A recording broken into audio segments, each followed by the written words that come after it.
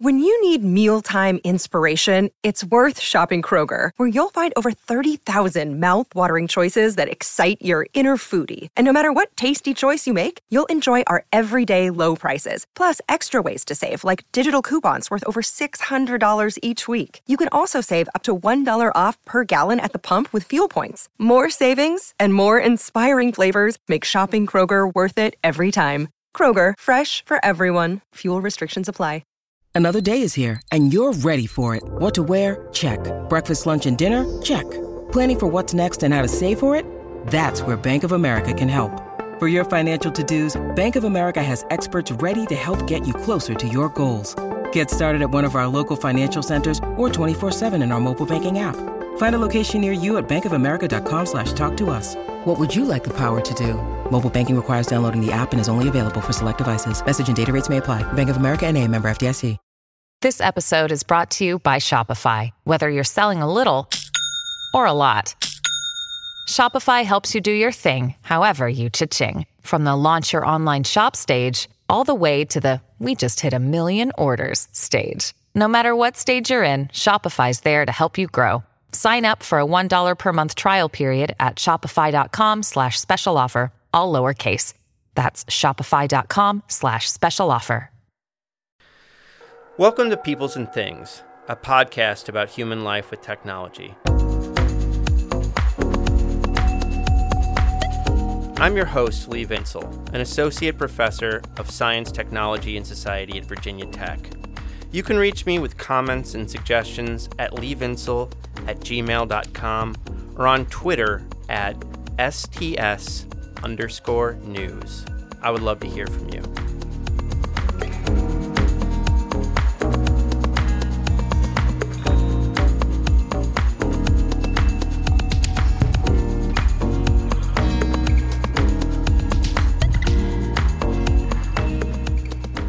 Water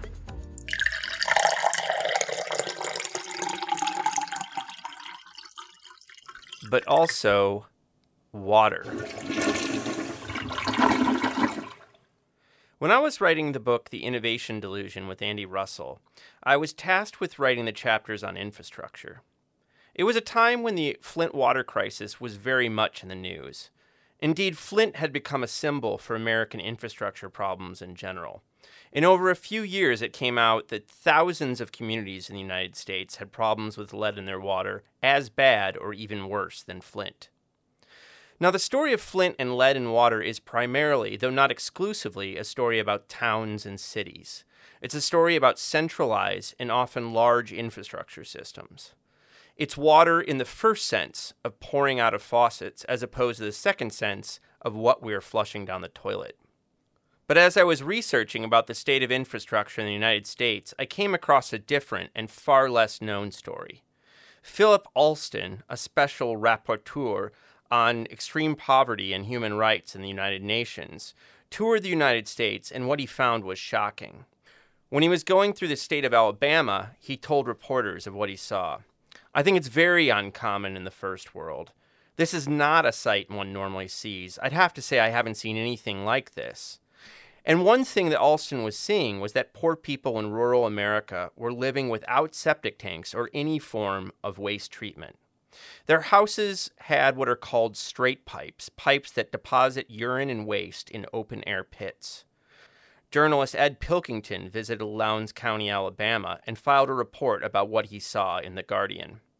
Of one home with a straight pipe, Pilkington wrote, "The open sewer was festooned with mosquitoes, and a long cordon of ants could be seen trailing along the waste pipe from the house. At the end of the pool nearest the house, the triacly fluid was glistening in the dappled sunlight. A closer look revealed that it was actually moving, its human effluents heaving and churning with thousands of worms." Studies found that most residents in Lowndes were coming into contact with human waste, and in fact, hookworm and other so-called tropical diseases we haven't even been testing for anymore, which have devastating effects on human health, especially for children, had reemerged in these places. And while Lowndes became a symbol of the straight pipe problem, straight pipes and the lack of septic tanks is an issue throughout rural America. What I didn't realize at the time, maybe because I was too dense or even too sexist or racist, is that our awareness of the problems in Lowndes is largely, though not solely, the result of the long, hard work of one person, one woman, one Black woman, named Catherine Coleman Flowers. Catherine Coleman Flowers is the director of the Center for Rural Enterprise and Environmental Justice in Alabama, and in 2020 she was recognized for her efforts by being awarded a MacArthur Genius Prize. In this interview, Catherine and I discuss her memoir, Waste, One Woman's Fight Against America's Dirty Secret. We talk about her work, we talk about her life, and how she became who she is. Because among other things, she comes from a place and a family very much connected to the civil rights movement. I'm sure Catherine Coleman Flowers does not see herself as a hero, but she is a hero, and I believe her story is one that everyone should hear. I hope you enjoy this episode. Get excited.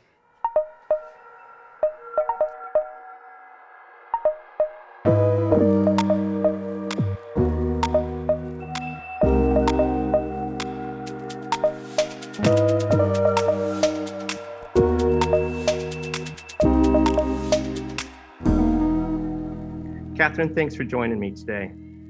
Thank you. Thank you for having me. It's a real honor to talk to you. Waste it's a powerful and troubling, and I also think hopeful book in the end. Maybe the best way to begin is to understand the problem you've been fighting for nearly 20 years now. So if you meet someone who doesn't know about your work, how do you explain to them what you call America's dirty secret? Well, it's really about communities that have either no wastewater treatment infrastructure. In other words, when they flush their toilets, it comes out on top of the ground. It could go into a creek, or into a pasture. It also means that there are people that have paid for infrastructure to treat wastewater and it is failing. So when they flush their toilets, sometimes it comes back into their home, comes back through their bathtubs, or end up on top of the ground. And those are on-site septic systems. And then the third problem that we've discovered are those people that are part of these community collection systems that are supposed to be what is the gold standard in terms of small communities. And the answer, but we're finding that they're failing as well. And a lot of this, some of it is poor design. Mm-hmm. Actually, all of it is poor design, but I think another part of it is that we're using technologies that were developed and not taking into account climate change. And these technologies generally are pushed on people in poor communities, and rural communities in particular, and a lot of times marginalized communities, poor communities and communities of color. Yeah. One thing you've done is take people on tours of homes for many years now. What would people expect to see on these tours you take people on? Well, they get to see the kinds of problems that I've described. They get to see straight piping if they look outside of a home, where they see a pipe generally running from, for an example, a mobile home, or it could be running from a house. And when people flush their toilets, it's on the ground and they can see the actual product of that, including toilet paper. They get a chance to see in some cases how it's so bad that the sewage is all over the area because the ground holds water. And because the soil holds water, it just sits there. And sometimes it gets saturated. And when we have a lot of rain, in some cases, not even a whole lot of rain because the water tables are so high, depending on where I take them in the county, they can potentially see yards flooded with sewage. Wow. Most of your work focused on Lowndes County, though this is not by any means a Lowndes County problem, as you and others have pointed out. Can you tell us a bit about Lowndes County and what the makeup of it is? Well, Lowndes County is in Alabama. It's located between Selma and Montgomery. And the interesting thing about Lowndes County's history is that it was named for a person who actually advocated secession from the Union prior to John C. Calhoun. So That's why we have a Lowndes County, Georgia, a Lowndes County, Mississippi, Wow. and a Lowndes County, Alabama. And I think people that may not have understood the context of that before understand it much better now. Yeah. And Lowndes County at one point, going back to Montgomery, and Montgomery became, at the end of the international slave trade, which was ended in the Constitution, they ended up becoming like a center for the domestic slave trade. And a lot of people were brought from throughout the South and the Upper South, and ended up in places like Lowndes County, sold into slavery in places like Lowndes County. And a lot of my ancestors are from that area. Mm-hmm. In addition to the other part of the history that people don't know is that Lowndes County was also one of the places where the Creek Wars were fought. One of the battles was fought at a place called Holy Ground, which was right on the Alabama River. And my ancestry also goes there as well, because during those wars, there were African Americans and Native Americans that were there together. Yeah. There in Lowndes County. And that's when Andrew Jackson came to the consciousness of the country, because he was sent to supposedly put down these wars, and that informed a lot of the policy that was set up around indigenous peoples here in this country, and led to the Trail of Tears. Yeah. So Lowndes County's history in terms of the civil rights movement is very, very strong, because the Lowndes County Freedom Organization was founded there, tested the voting rights movement. Students came from around the country as part of the Student Nonviolent Coordinating Committee to help local people to organize. Lowndes County had a sharecroppers union earlier. There was also W.E.B. Du Bois spent time doing research there, doing a labor study there, and was known as Bloody Lowndes because of the history of racial trauma. Wow. There. And there were 2 white people who were killed in Lowndes County, and it made the national and international news. One was Jonathan Daniels, who was an Episcopal seminarian who went down during the Selma to Montgomery March and organizing local people for the right to vote, and he was killed. And the second person was Vala Luzo, who was a Detroit housewife that was killed in Lowndes County, carrying marches back and forth from Selma to Montgomery. So is history of trauma. I think is one of the things that captures the imagination of people when they learn about the story. That it's just a continuation of that same history. What percentage of the population is African American today in Lowndes? At least 80% of the population is African American. Yeah. Waste isn't just a story of lack of rural sanitation; it's also your story. So can you tell us a bit about your background and where you grew up and what your family was like? Well, my mother and father were both activists. I just recall I was actually born in Birmingham, and I remember being in Birmingham as a child. And the significant things that happened when I was there was the bombing of the 16th Street Baptist Church, where there were young people around my age that were killed, that were attending Sunday school. Remember that's seared in my memory. The demonstrations that were taking place in Birmingham. My mother participated in some of those demonstrations. I remember it seemed like everybody in my neighborhood was going to jail because they went to participate non-violently in these demonstrations. Yeah. And there was also later, I found out my parents were very involved in Lowndes County before we actually moved to Lowndes County in the late 1960s, because my father was a native of Lowndes County and was also both parents were very involved in the movement there. And I characterized them as kind of like the jailhouse lawyers of the community, because that's where people went when they had questions. And we moved to Lowndes County, some people were deprived the right of an education. And there were still people that could only sign, they couldn't sign their name, they would sign an X.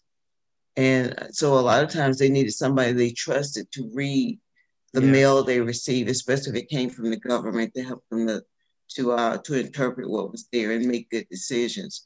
So my parents were very actively engaged in that, and we often had activists from around the country that would come and visit our home, or they would visit the home of a family called the Jacksons, the Jackson family, who hosted the Snake Freedom House on their property, and they're kind of like also part of that civil rights history of Lowndes County. And so when they wouldn't come to our house, oftentimes they would call my parents and tell them that someone was at their home, and I would get to go to their home to hear.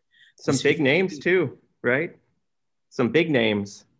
Yeah, some big names. There were people like Stokely Carmichael came to Lowndes County. There were people like Dennis Banks and Russell Means, who were part of the American Indian movement. Yeah. That came to Lowndes County.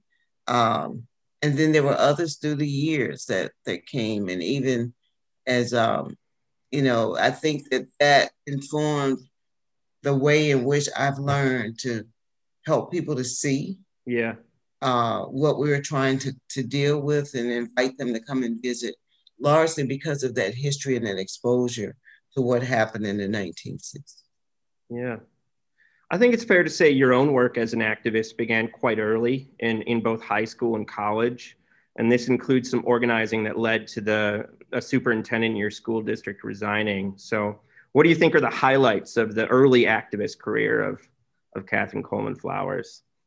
Well, I think that was informed and inspired largely because in my family, we valued education so much. Yeah. And my parents felt that the key to opportunity, even if they were denied, that was to make sure that we had access to it. Yeah.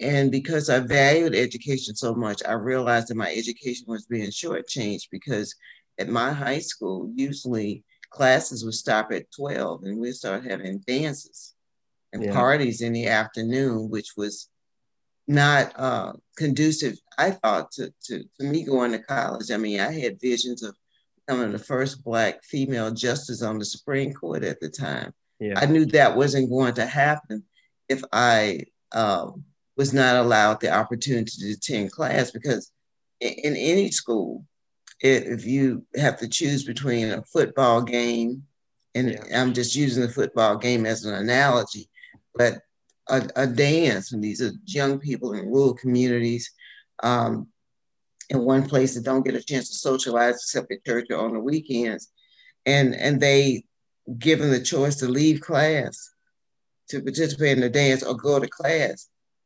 people not going to class. Yeah. So sometimes I would be the only one sitting in the class. So I knew that wasn't going to work. But there were other things about the principal as well, like when he showed the film, The Mac, which was a film that was R-rated, that we couldn't have seen in the local theater without our parents being present with us. But it was about a pimp. So why would he show that to us? This is 7th through 12th grade in during a school day. And I was invited to speak, to be part of a program called Focus, which was hosted by a local NBC affiliate, and Tracy Larkin, who just passed away last week. And when I went to speak on that program, I talked about, I read my poetry because I was a poet then. And I talked about my education. And there was a person in the audience. Her name was Penny Weaver. And she asked me would I write about my school for this newsletter that she was doing. And I didn't know about the American Friends Service Committee, which was a part of their project that they had. They're dealing with education. And so I wrote this article. And then my parents received a call from two gentlemen from the American Friends Service Committee asking to come and speak with them. And then they talked about recruiting me and making me a Robert Kennedy Youth Fellow for the Robert Kennedy Memorial Foundation, where I learned about the Alabama Code as it relates to education. And I documented every violation that I saw in my school, which led to the removal of the principal. And then ultimately, I spent the summer of 1975 in Washington, D.C., learning about Capitol Hill. And part of that included visiting with Senator Everett Kennedy at the time. And I remember during that meeting, he said, he asked me what was the name of my school. And I said, Lowndes County Training School. You know, and outside of the South, the training schools denote schools for the delinquent children. Yeah.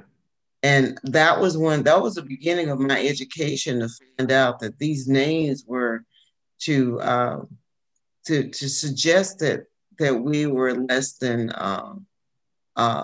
ready, yeah, or less than in some cases I felt less than human when it came to competing for college. So I went back home and talked to my parents, and at the first school board meeting, we called for the name of the school to be changed. That was when the superintendent resigned.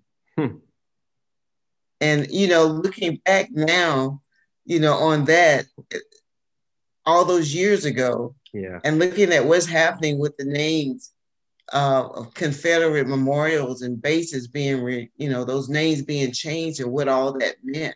Yeah. But there were so many vestiges of Jim Crow and so many vestiges of slavery that still existed. And there were people that were willing to stake their careers on that. And I see that there are people willing to stake their careers on it right now. And it was wrong then, and it's wrong now. Yeah. When I read about your young life, it's a really powerful story of development of yourself as a leader and activist. And some of it includes lucky breaks and opportunities, including having the parents you had and other mentors that you talk about.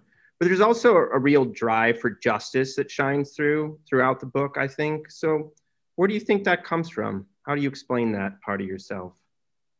That's interesting, because this morning, I read an email from a relative that I've met through the DNA test. And he put together, he lives in the DC area. He shared with me a video on his family's history.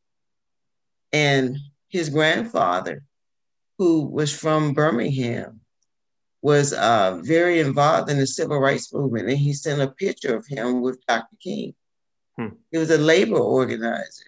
And I'm finding, as I go through, of course, we all have the different kinds of backgrounds. As we look honestly at our history, we have all kinds of characters in our family. But what I found is this strong thirst for justice throughout my family history and throughout my DNA. And I believe that drive and that zeal is a part of my DNA. And it makes me even more curious about it. And I've taken a number of DNA tests. When I go back and I look at the various intersections on where it was, whether it's, and I'm in touch with now because of what these DNA tests.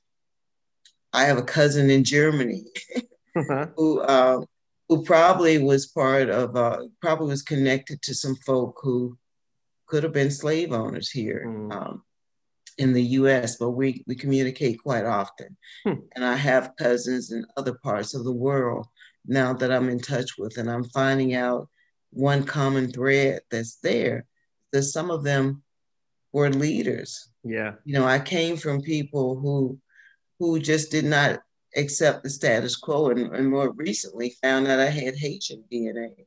So I wouldn't be surprised as there was some Toussaint Louverture in there somewhere too. Another thing that shines through in your book is, the importance of your faith life. And I think that we know from history that that's true for much of the civil rights movement in general. So, how do you see this, and what role does faith play in your work? Well, the role that faith plays in my work is that it makes the impossible possible. And sometimes when no one sees that vision or understands that vision, I turn to biblical characters that whose lives were somewhat parallel mine, and I get strength and inspiration from that. And I do a lot of praying, and I know that my ancestors did a lot of praying. I know that just from what I would feel when I would be in church as a kid, and we would have prayer service to open up the service. And back then, we had prayer service. The churches weren't made like they are made today. You could actually hear the voices echoing throughout the church. Mm-hmm. And when people were calling on God, and they were actually kneeling down, men in the church, and sometimes later women in the church, but it was that and seeing how it gave the strength to face adversity in the nonviolent protests, knowing that they were facing ravenous individuals who were willing to kill if necessary. Yeah, to keep things the way they thought they should be, or to keep Black people subjugated. And I just remember it always in my mind, think about it, and even some of the conversations I've had with people that were with Dr. King, is how sometimes they would be scared, but they would pray. Yeah. And that's what I do a lot of. I pray whenever I want to do, whenever I deal with adversity, or if I have to deal with people coming against me in a negative way, I stop and pray about it. And I do believe that prayer changes things. Yeah. But I believe that it's prayer with my father. My father read the Bible from cover to cover several times. Huh. I mean, that was part of his ritual before he went to bed at night. He would read the Bible. And he could quote it, something I can't do. But he could quote it from memory. And one of the things, and my father had an 11th grade education and did some outstanding things. Mm-hmm. So one of the things he would always tell us that we talk about as a family, he said, Catherine, if you make one step, God would make two. So I believe that in everything that I do, that if I'm doing the right thing, and if I'm loving my neighbor as I want to be loved, or I treat people the way I want to be treated, I think that's all those are part of Christian traditions. And looking out for the poor and for the least of these in our society. I believe that God gave me gifts to help other people, not to help myself. Yeah. Only. And that's what we need to change in this country. There are some people who feel that they're blessed to only bless themselves. Yeah. But I think that we have greater blessings when we use our blessings to bless others as well. Amen to that. Waste is such a rich and powerful story, and I just can't recommend it to listeners enough.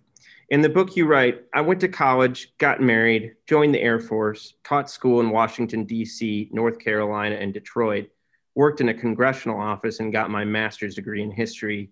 Yet my roots kept pulling me back. What do you think was pulling you back?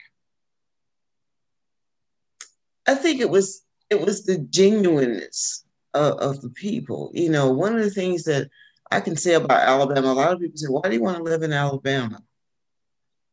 First of all, I'm from Alabama. And second, there's a genuine, when you connect with people, there's like an authentic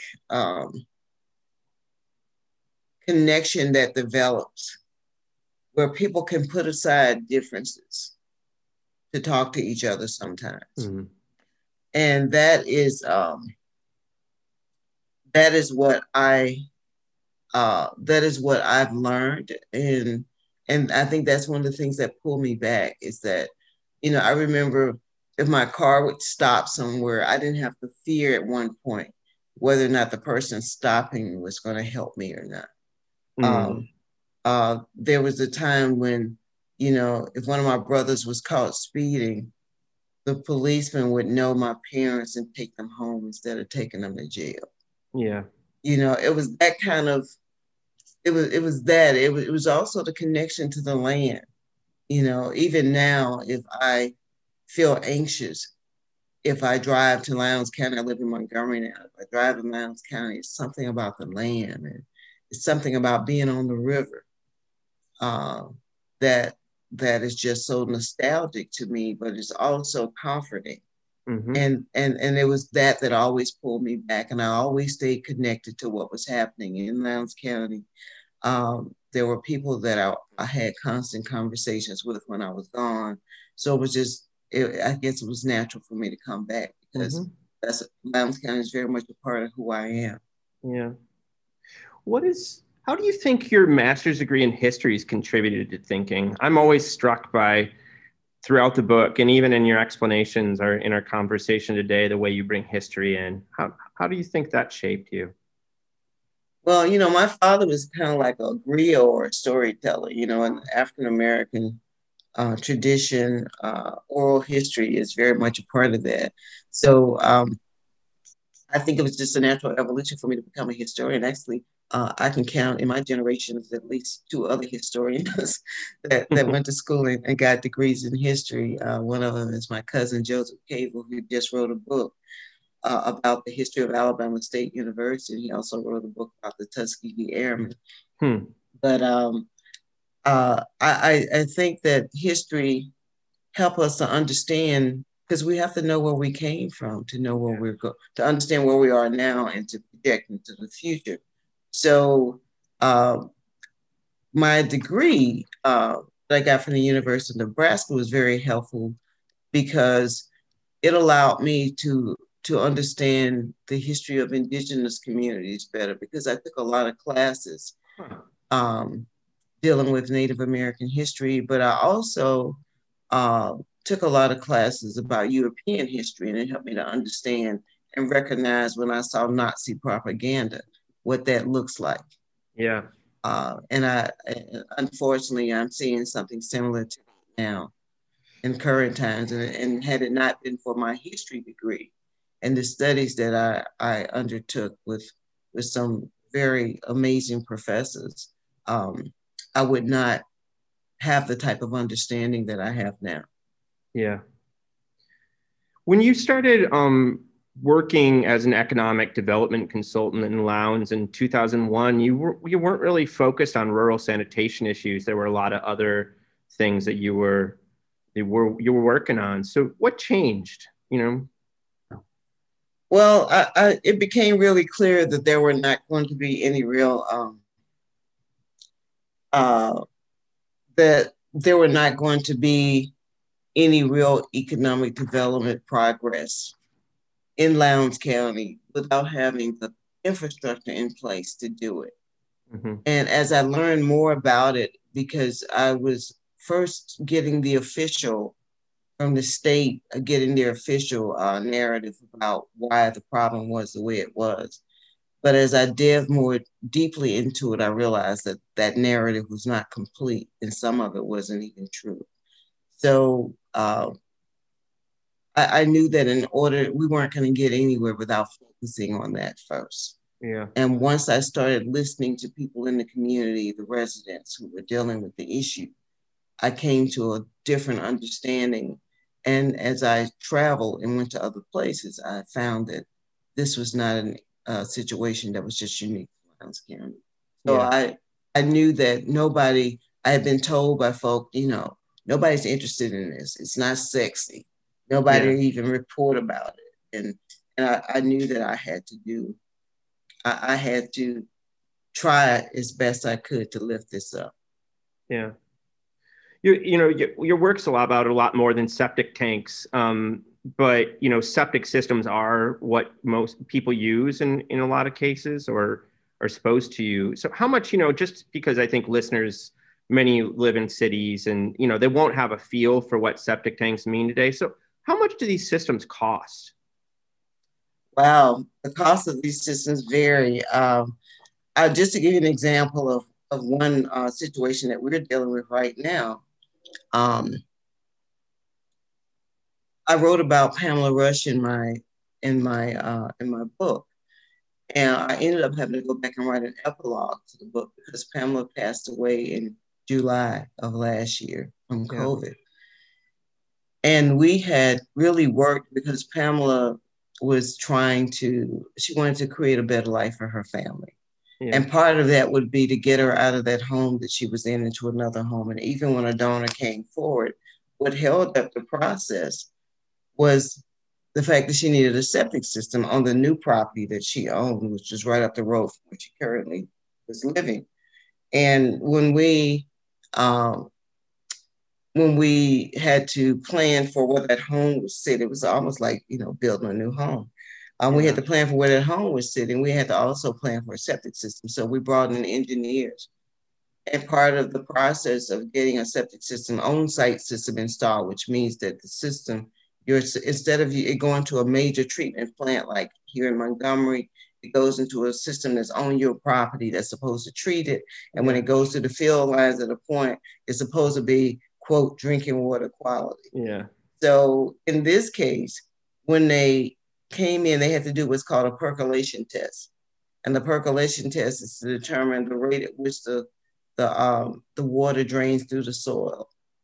And doing that percolation test, they have to dig down. And when they dug down 25 inches, they struck water.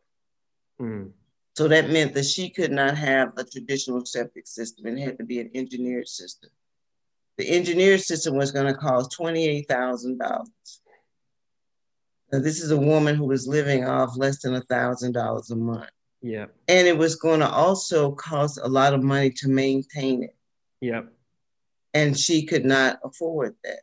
Yeah. And we went back to the engineers and we asked them, and this was a half acre of land. Most people living in cities don't live on a half acre of land.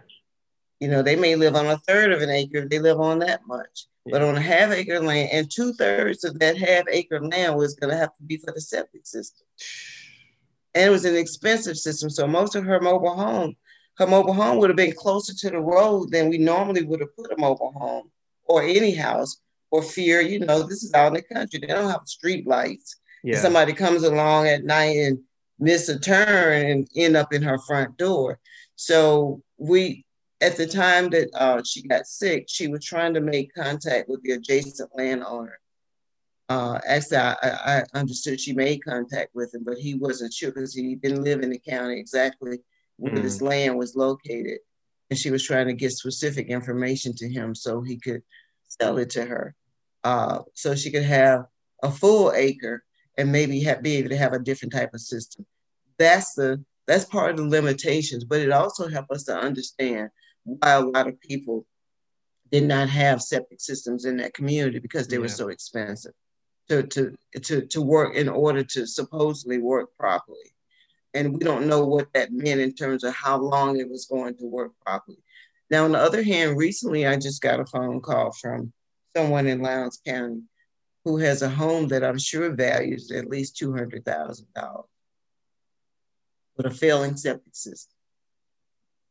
Yeah. And we're sending engineers out to look at this septic system to give us an assessment of what's wrong so we can understand these are case studies to help us to understand why these systems are failing, because part of what I am working on too is trying to get with some of the brightest minds to create new technologies that will work because they're not working. And they may also be a problem in a lot of urban areas. We just have not examined that. There are some areas that have expanded using septic systems and on-site septic systems. There are areas outside of New York City, in New Jersey, Pennsylvania, Maine, I'm hearing about now. Areas around the country where they use septic systems to expand to more suburban areas. And I believe that we're going to see more interest in this because a lot of people are leaving cities because of COVID. Yeah. So a lot of these people have never had experience with a septic system before. Yeah. And I know we're going to have more complaints from those that are not accustomed to it because they're used to flushing and forgetting. Yeah. It sounds like we almost need a national standard to hold the industry to. I think we not only need a national standard to hold the industry to, I think we need to understand how many people are on septic systems in this country and how they're really working. Yeah. Which ones work and which ones don't. Mm-hmm. And we have to also look at what damage the septic system can do if it's not working properly. Yeah. Because there are cases of septic systems that contaminate the water table where people get their drinking water from. So we have to. There are numerous reasons that is in all of our best interests. And now they're finding in waste, can actually test waste and see COVID. So we still don't know how that's impacting people per se. We're being told that it's not, but it's too soon to know yet. The lack of rural sanitation in Lowndes and other areas creates enormous health problems, not least of which is the reintroduction of hookworms and other so-called tropical diseases in the country. So how did you and others come to realize that hookworms and other tropical diseases had reemerged in the United States? Well, I was actually called to the home of a woman that the health department was threatening to arrest, health department officials. And this woman was in her 20s. She was pregnant. She had one child that was autistic. And they had threatened to put her in jail, and her family had to come up with $800 to get a perk test done. That was hard for them. People don't understand that these are economic choices that people have to make to determine whether or not they're going to eat. Yeah. Whether or not they're going to be able to communicate with folk. I mean, there are all kinds of other things. It's an either or, So that happened in that particular case. And when I went to her home, she was straight piping and it was going into a pit. And in that pit was feces, and it was overflowing at that time because we had gotten a lot of rain. It was during the month of October. Again, climate change, in October, usually you wouldn't see mosquitoes, but this thing was teeming with mosquitoes. Yeah. And I had on a dress and hose, and those mosquitoes bit me through my hosiery that I was wearing, to the point where I could actually see the blood stains on my hosiery. And I didn't think anything about it right away because I've always been a mosquito magnet. But but when my body broke out in a rash, and I went to see my doctor went to get medical assistance to see what was going on, and they couldn't determine what it was. They did blood tests, and all my blood tests came back negative, didn't indicate anything was wrong. And that's when I asked my nurse practitioner, her name's Kim Hindi, and I asked her, is it possible that there's something in the United States that they're not testing for, that doctors aren't trained for, because this is not supposed, they don't acknowledge that this exists in the United States? And she said, yeah, it's possible. So somewhere in the course of time, I read an op-ed in the New York by a Dr. Peter Hotez, who's now become one of the leading spokespersons on the COVID infection.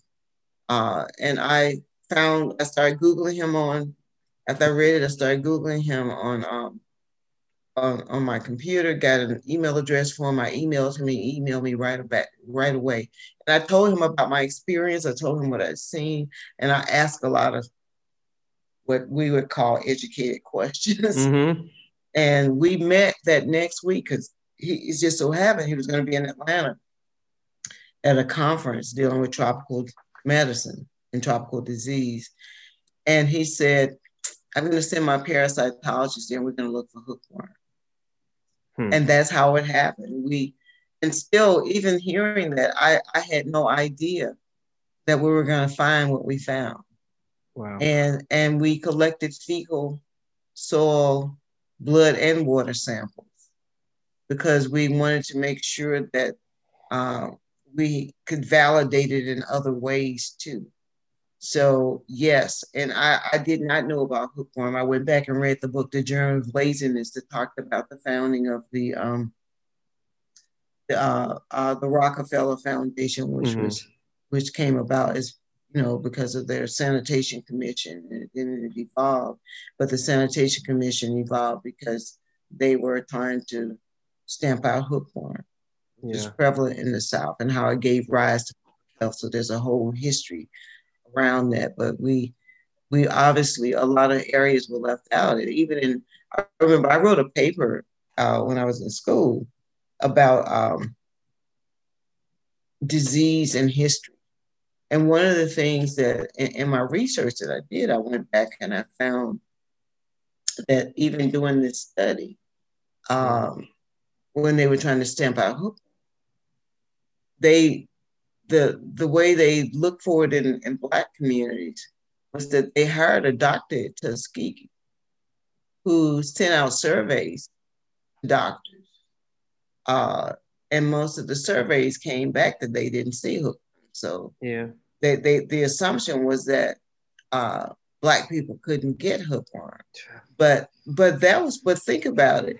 If we're talking about the early part of the 1900s, most people that would have been living in rural communities didn't have access to Black doctors. Yeah. These Black doctors would have been in urban areas where hopefully they could have flushed and forgotten it at that time. Yeah. So when I looked at that, I said they really didn't do a real concise study to figure out whether or not people in rural communities had hookworm. And so most of the people that they documented with hookworm at that time were white. And that led to the development of policy and support for private privies. And eventually, I guess those communities are the ones that probably got the wastewater treatment and the small plant treatment when other communities were left behind. Wow. The issue of rural sanitation sits within the broader topic of environmental justice, a term that lives in the name of your center. So can you say what the term environmental justice means to you and why it fits so tightly with your work? Well, environmental justice means that people that live in communities should have access to clean water and clean air, and also the treatment of their wastewater. They should be able to flush the toilet and not see it on top of the ground, or coming back into their homes. Or they shouldn't have septic systems that contaminate their water. They shouldn't have. They shouldn't always be the places where they locate the dirty plants that they create air pollution. So, and those communities, by and large, in this country, tend to be marginalized communities. They're either communities of color or they're poor communities. Yeah. Because I've seen in Appalachia, same thing. Sure. And I've seen there are Hispanic communities that are suffering from an undue burden of air pollution. And a lot of those communities also don't have access to quality infrastructure. So over and over again, where the highways are located, because there are toxins that come from these cars, and these highways are generally going through communities of color. And one of the places that I've gone to that I think exemplifies environmental justice on steroids is Cancer Alley. And if you were— Where's that at? That's in Louisiana. It's in Louisiana. Right? Yeah. And if you go to that area, it's pretty much between Baton Rouge and New Orleans. If you go through that area, it's like a Disney world of petrochemical plants. Yeah. And the history there is so stark because you can see the plantations. And in some cases, the slave cabins are still there. And the land was sold to these multinational corporations, largely from absentee landlords who had owned these plantations. And Black people still live close, and some of them were like right next to these plants. I saw them next to schools, next to churches, and the chemicals that they're producing. Most of us would not want to live next to any of those plants, but they're telling, but those people have lived there for generations, well over 100 years. In some cases, the plants are buying the areas that even house the dead. Where the graveyards are located, like in St. James Parish. People there had to get permission from the plant to be able to go and visit their loved ones, the graves. So those are examples of environmental justice issues. Or when I went to Kentucky and West Virginia, and people talked about fracking in their communities and how I remember one woman told me, and she was white, she said, when we light our water, it burns. Yeah. Those are environmental justice issues. Yeah. And I believe that we have a responsibility to making sure that we live in balance with Earth Yeah. And that money is not always the operating factor for why we make choices and what we do. And Mm-hmm. economic development should not mean that in order to support one's family, one has to accept uh, the harm Yeah. that comes Cancer. from, yeah, like cancer Yeah. and other kinds of illnesses, respiratory illnesses that people have in these communities that they normally would not have if they were more affluent. Yeah. When I was looking into this topic, I was writing this book with my buddy Andy Russell. It's called The Innovation Delusion. And I was learning about your work in Lowndes and other places where rural sanitation is a problem. And I really felt like this is a topic that cuts right to the heart of different conceptions of justice that's in our country. So, after I read about these issues, my feeling is that collectively we need to do more, including at the level of federal policy making. But, if I was a libertarian or some other kind of economic conservative, I might say, like, look, you do what you want in your own house. That's your own business. But you also need to, like, keep it up. That's part of your responsibility. And I think your book really shows how that response is, it just doesn't make any sense because people don't have the money to do that. But what would you say to someone who had that kind of, like responsibility mindset when it comes to these issues? What I would say to them is, I want you to go and live there for 30 days, and then you come back and tell me how they can be responsible. Yeah. I think a lot of people are saying this from their worlds because they haven't lived in that world. Yeah. They don't have, and I see this all the time. I think people sometimes are well-intentioned, Mm-hmm. but sometimes, if you had a perspective of privilege, then of course it's hard to understand it. That's the reason why I take people there to see it. Yeah. And the people that I've taken to see it, no matter what their background is, they've come away with it in most cases saying, we have to do something to change this. We have to do something to change this, instead of blaming the victim, because in this case, there's so many different factors that are involved. And some of it is climate change. Yeah. And some of it is the greed of people who benefit from the problem, who don't want to change because they feel like, oh, I won't have a job. They don't see this as an opportunity to innovate and find something that really works. And everybody would need this, not just people here in the South, but there are people around the country and around the world that would need that type of innovation once we come up with something that works. Mm-hmm. You're one of the co-authors of a report titled Flushed and Forgotten: Sanitation and Wastewater in Rural Communities in the U.S., which I'll direct listeners to. It contains a number of recommendations in terms of policy and in lawmaking and such. So what are some of your top priorities when it comes to kind of the road forward on rural sanitation issues? I think one of the top priorities is making sure that the policy, as it is written, does not exclude rural communities. Mm-hmm. There's something that I call the rural lexicon. And in the rural lexicon, oftentimes well-intentioned politicians will write and draft policy that would exclude rural communities by having language such as, if the funding becomes available, the funding will only go to towns. Yeah. Well, a lot of the U.S., a lot of rural U.S. is not in a town, it's unincorporated. Right. So that excludes all of those areas. Or it may say that it has to have a certain population number to qualify for it. Then it excludes everybody else. Yeah. So, and I hear people all the time, when they come to our communities and they try to document these problems, they look at, for an example, when I grew up, my mailbox was, my address included Hayneville, Alabama. I didn't live in Hayneville, Alabama. I lived in the community of Hicks, right? In Gordonville. So people don't understand. I've had to talk to journalists who asked me, Catherine, what town were you from? So I wasn't from a town. They just assumed that because a town is in the, they assume that because a town is in the address, that means that you live in that town. No, that's where we got our mail. It came through the post office there. So it's those kinds of things about rural communities that if we're going to really write policy that can impact rural communities in a positive way, we have to understand how rural communities are organized. we also have to move away from using formulas to try to get information.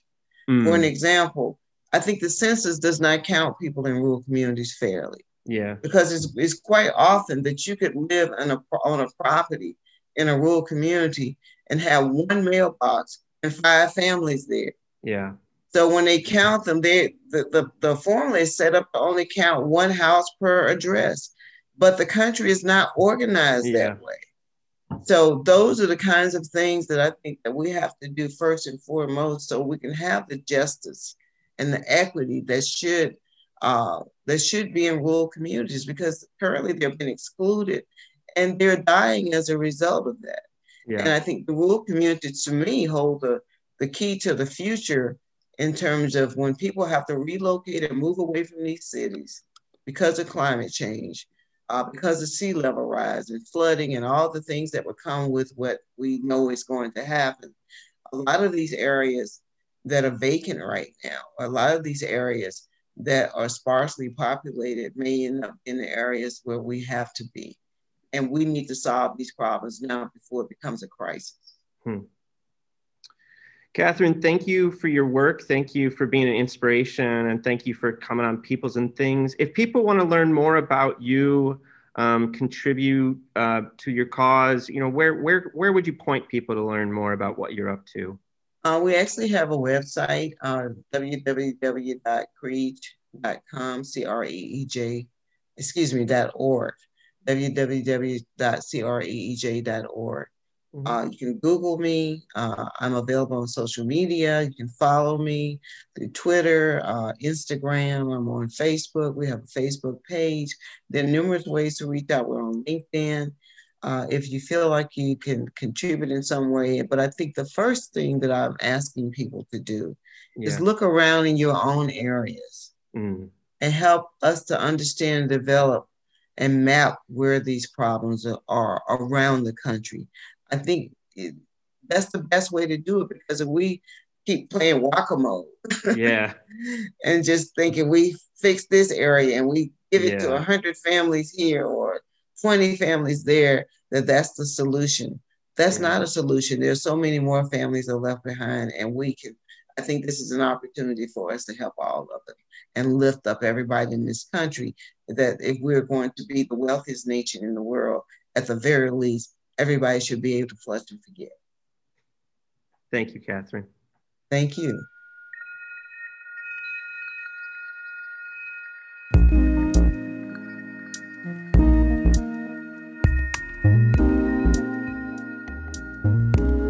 I hope you enjoyed this episode of our podcast.